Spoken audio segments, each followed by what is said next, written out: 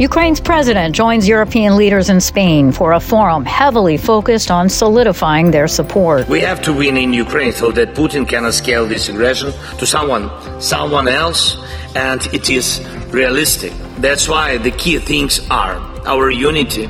The unity and solidarity of all of our Europe must be unwavering. Plus, new polling on where Americans stand on continued aid for Ukraine. I imagine most Americans didn't expect the war to last this long. And later in the program, what started as temporary looks like it could be permanent for thousands of Russian citizens who fled to Armenia to avoid being sent to fight in Ukraine at the start of the war. Today is Thursday, October 5th. From the Voice of America, this is Flashpoint Ukraine.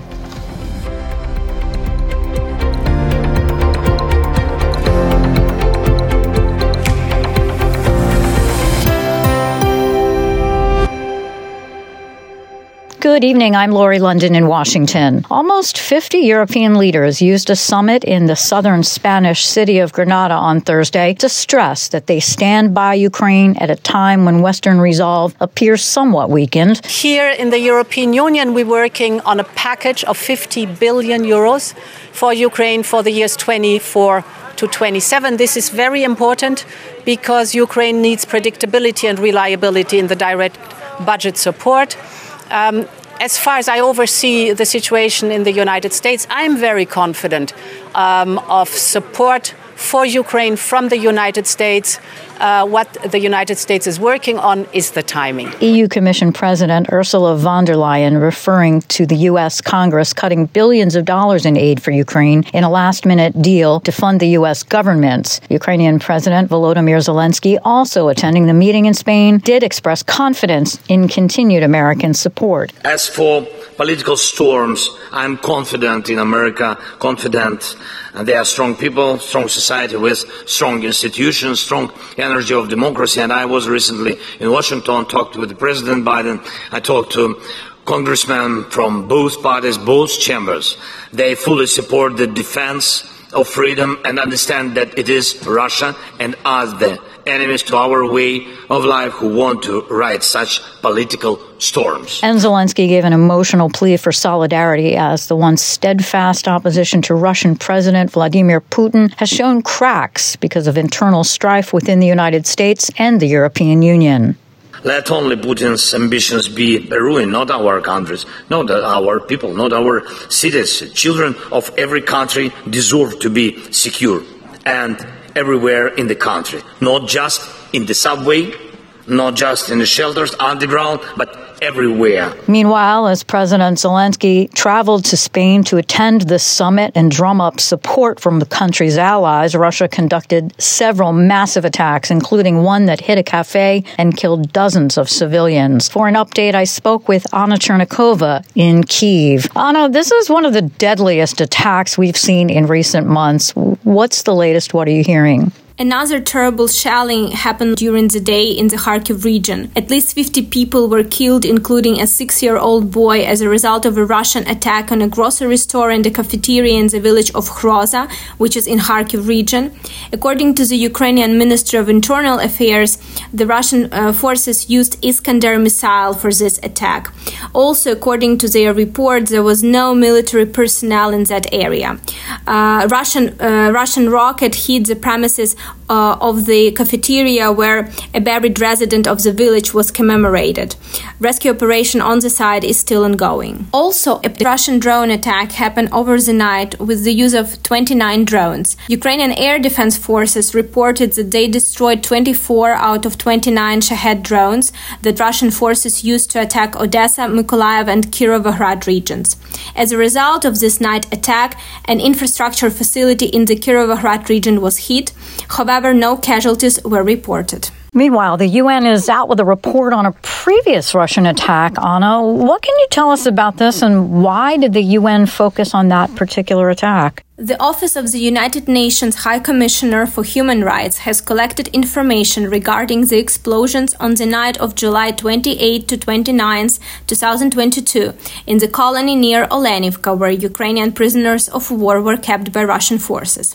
Russian side accused Ukraine in the attack with the use of HIMARS missile, while Ukraine accused Russia in a terrorist act against Ukrainian prisoners of war.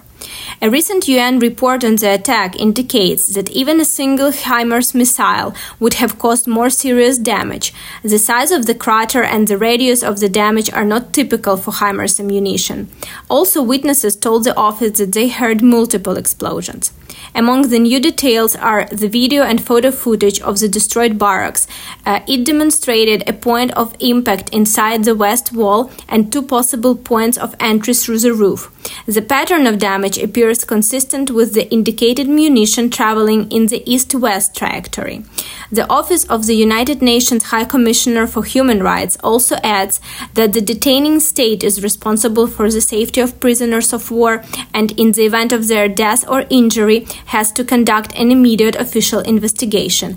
However, Russian Federation has not fulfilled these obligations. Anna Chernikova reporting for VOA from Kyiv. And a statement released by UN Secretary General Antonio Guterres Thursday said, quote, "The Secretary General strongly condemns today's attack, which reportedly killed at least 49 people and injured several others in the Kupiansk district of Kharkiv region of Ukraine. Attacks against civilians and civilian infrastructure are prohibited under international humanitarian law, and they must stop immediately." Well, following the dramatic ousting of Republican Kevin McCarthy from his role as U.S. House Speaker just days after the Congress ditched provisions for further funding of Ukraine, President Joe Biden said he will be delivering a major speech to convince the American people to continue supporting Ukraine in its defense against Russia's invasion. White House Bureau Chief Patsy Widakuswara has this report. As Ukrainian soldiers grind through their counteroffensive, the Pentagon warned that without action from Congress, funding to support the effort against Russia's invasion could run out in months.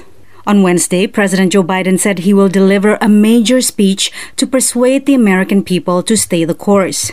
I'm going to make the argument that it's overwhelmingly in the interest of the United States of America that Ukraine succeed. White House Press Secretary Karine Jean-Pierre declined to provide further details on the president's speech, but acknowledged in response to VOA's question that American public support is waning. Yeah, we see the polling and we get that. We understand. But we also believe that it is fundamentally important to our own national security as well as supporting the brave people of Ukraine to continue that support. On Tuesday, just days after the U.S. Congress ditched provisions for further Ukraine assistance in a deal to avert a government shutdown, Republican Kevin McCarthy was ousted as House Speaker. Jim Jordan, the first Republican to publicly declare his intention to succeed McCarthy, said Wednesday he is against an aid package for Ukraine. The most pressing issue on Americans' minds is not Ukraine.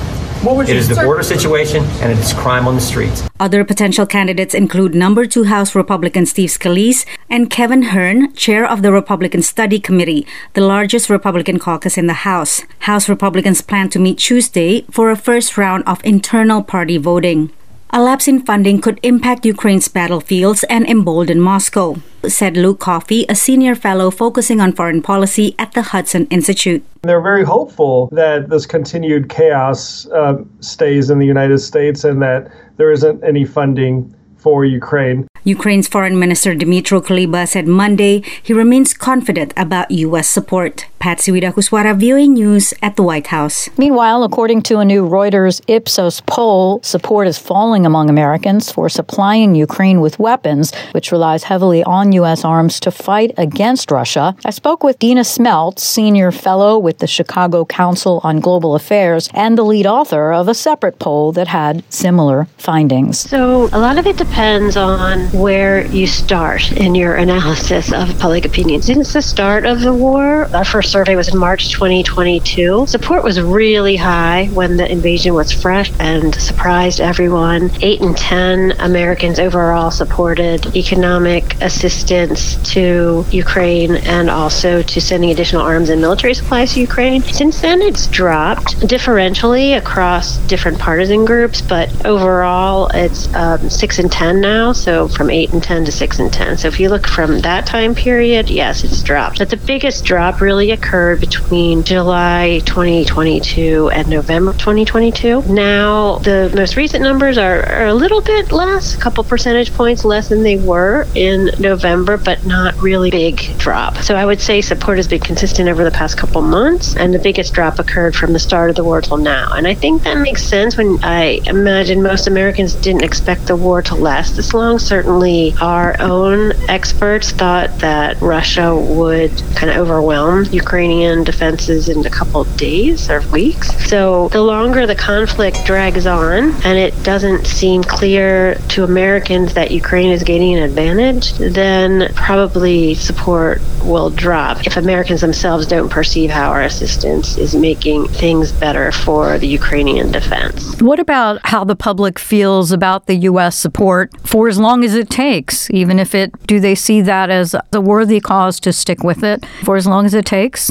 One thing important to keep in mind is that there are big differences between the different partisan supporters in the United States. So I'm just going to go back to support for economic and military assistance. The real drops have pretty much occurred mostly among Republicans, the Republican Party supporters. Those are where we see the big drops, and that's what kind of drags down the overall numbers. There have been drops across, but the most dramatic differences are among Republican Party supporters, and that's the same for the question about should we support Ukraine for as long as it takes. It's about 50-50 now, half support the United States supporting Ukraine for as long as it takes, if that means higher prices for American households, and half say no, we should urge Ukraine to negotiate with Russia because basically they don't want to keep the prices for American consumers going up. So right now that's a little bit of a drop from, it was at 6 and 10 in July 2022, then in November it dropped to half, and it stayed at half. So again, not a big shift from November till now. So for the past year it's been pretty steady,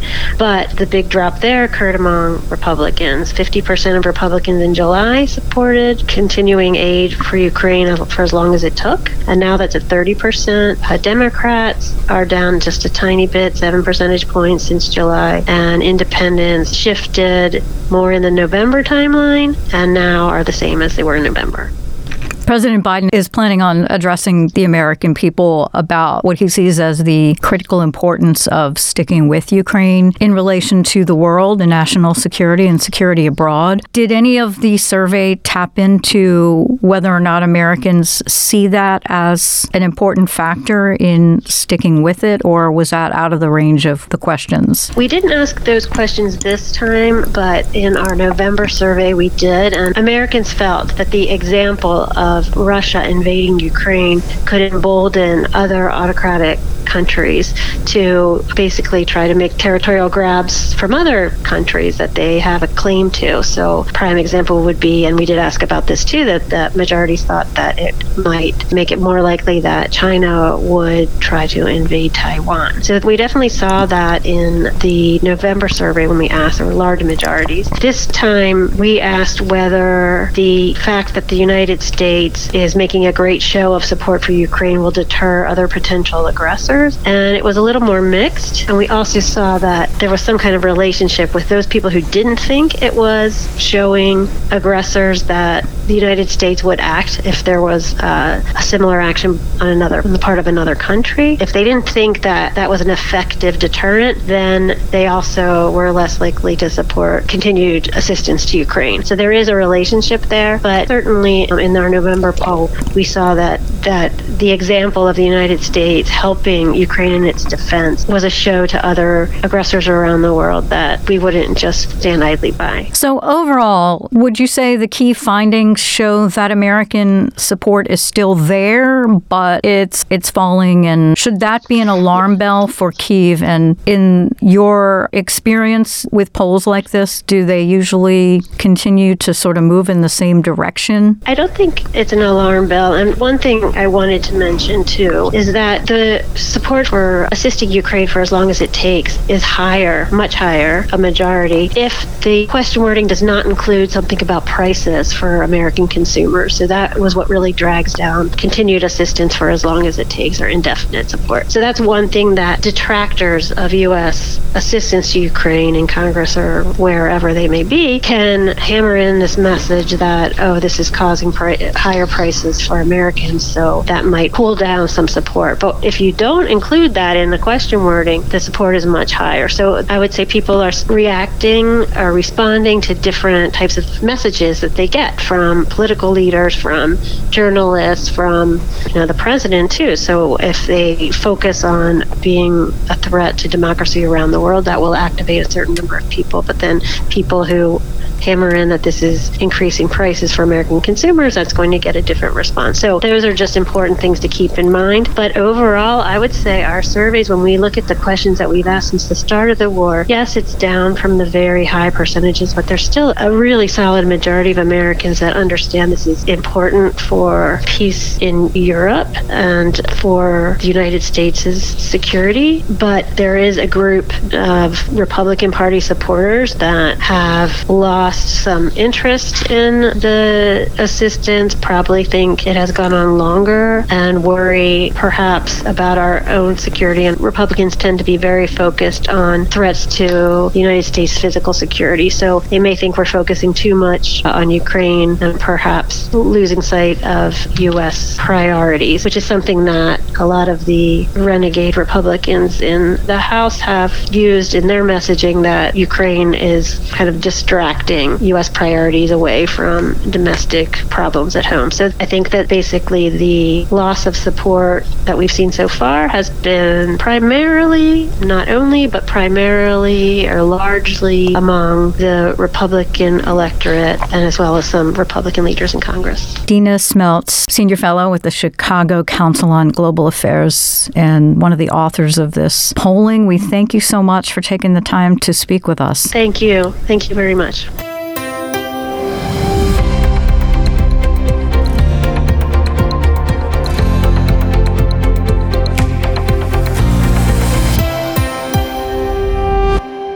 You're listening to VOA's Flashpoint Ukraine. I'm Lori London. NATO's most senior military official has warned that European ammunition stocks are running short as the West continues to send large amounts of military aid to Ukraine to fend off invading Russian forces. Henry Ridgewell reports from London. Ukrainian forces are firing several thousand artillery shells every day at invading Russian forces. Much of the ammunition is supplied by Kyiv's Western allies. As the war enters its 20th month, the chairman of NATO's military committee, Admiral Rob Bauer, warned Tuesday that supplies are running out. We started to give away from half full or lower warehouses in Europe. And therefore, the bottom of the barrel is now visible. And we need the industry to ramp up production in a much higher tempo. And we need large volumes. Both Europe and the US have outlined plans to ramp up weapons production, simultaneously replenishing munition stockpiles and supplying Ukraine will require clear signals from Western political leaders, says defence analyst Simona Saw of Britain's Lancaster University. There is a lot more that can be done from that level to communicate that this effort is not a temporary surge, but rather it's a sustained, potentially longer-term effort. We're talking about billions of dollars that need to be invested in this. The Pentagon said this week there is just $1.6 billion left of the $25.9 billion that Congress provided to replenish US military stocks that have been flowing to Ukraine.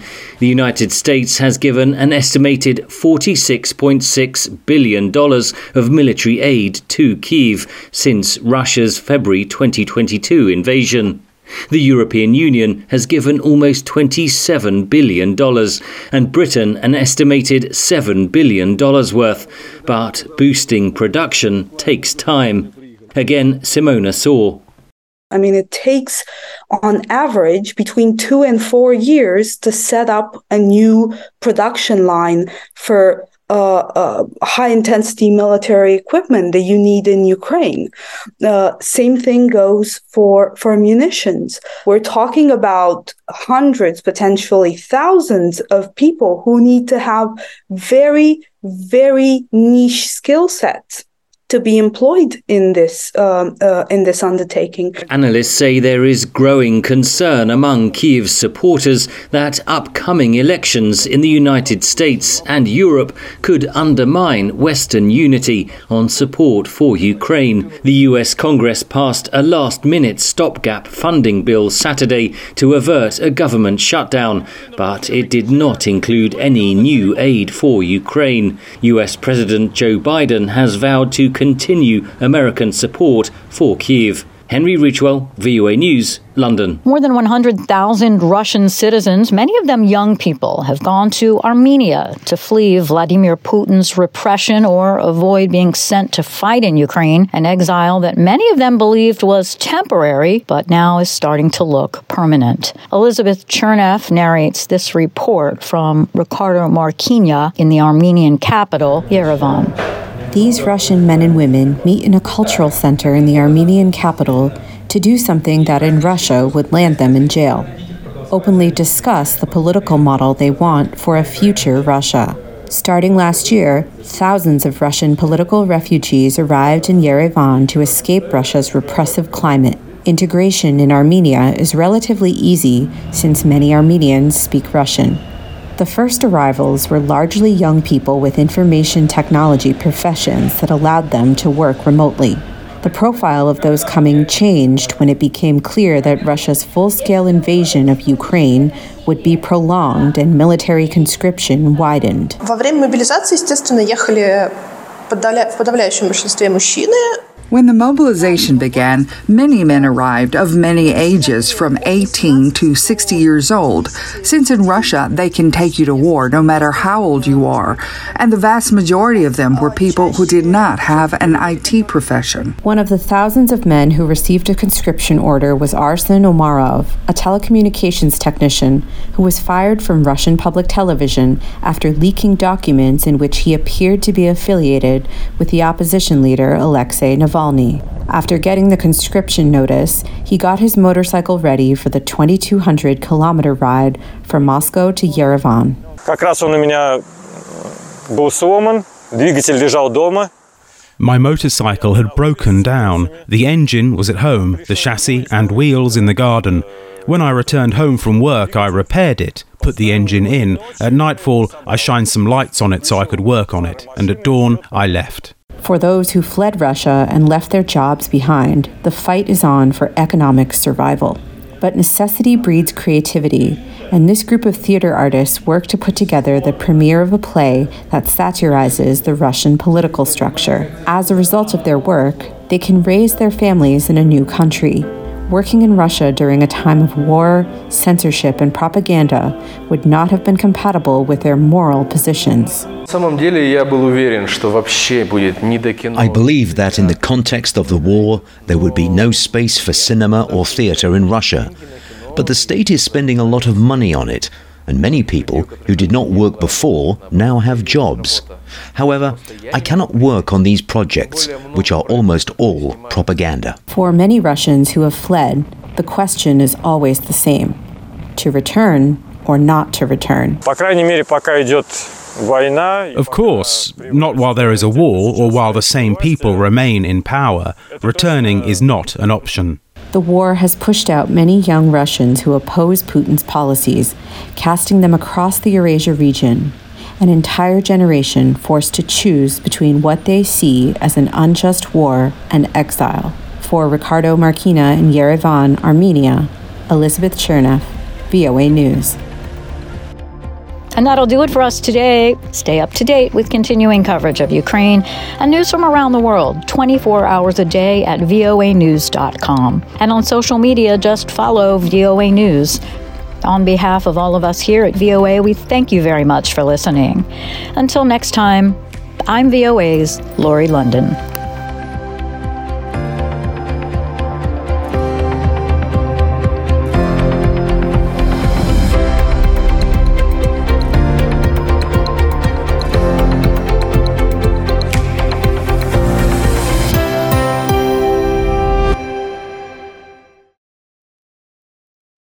This is the voice of America.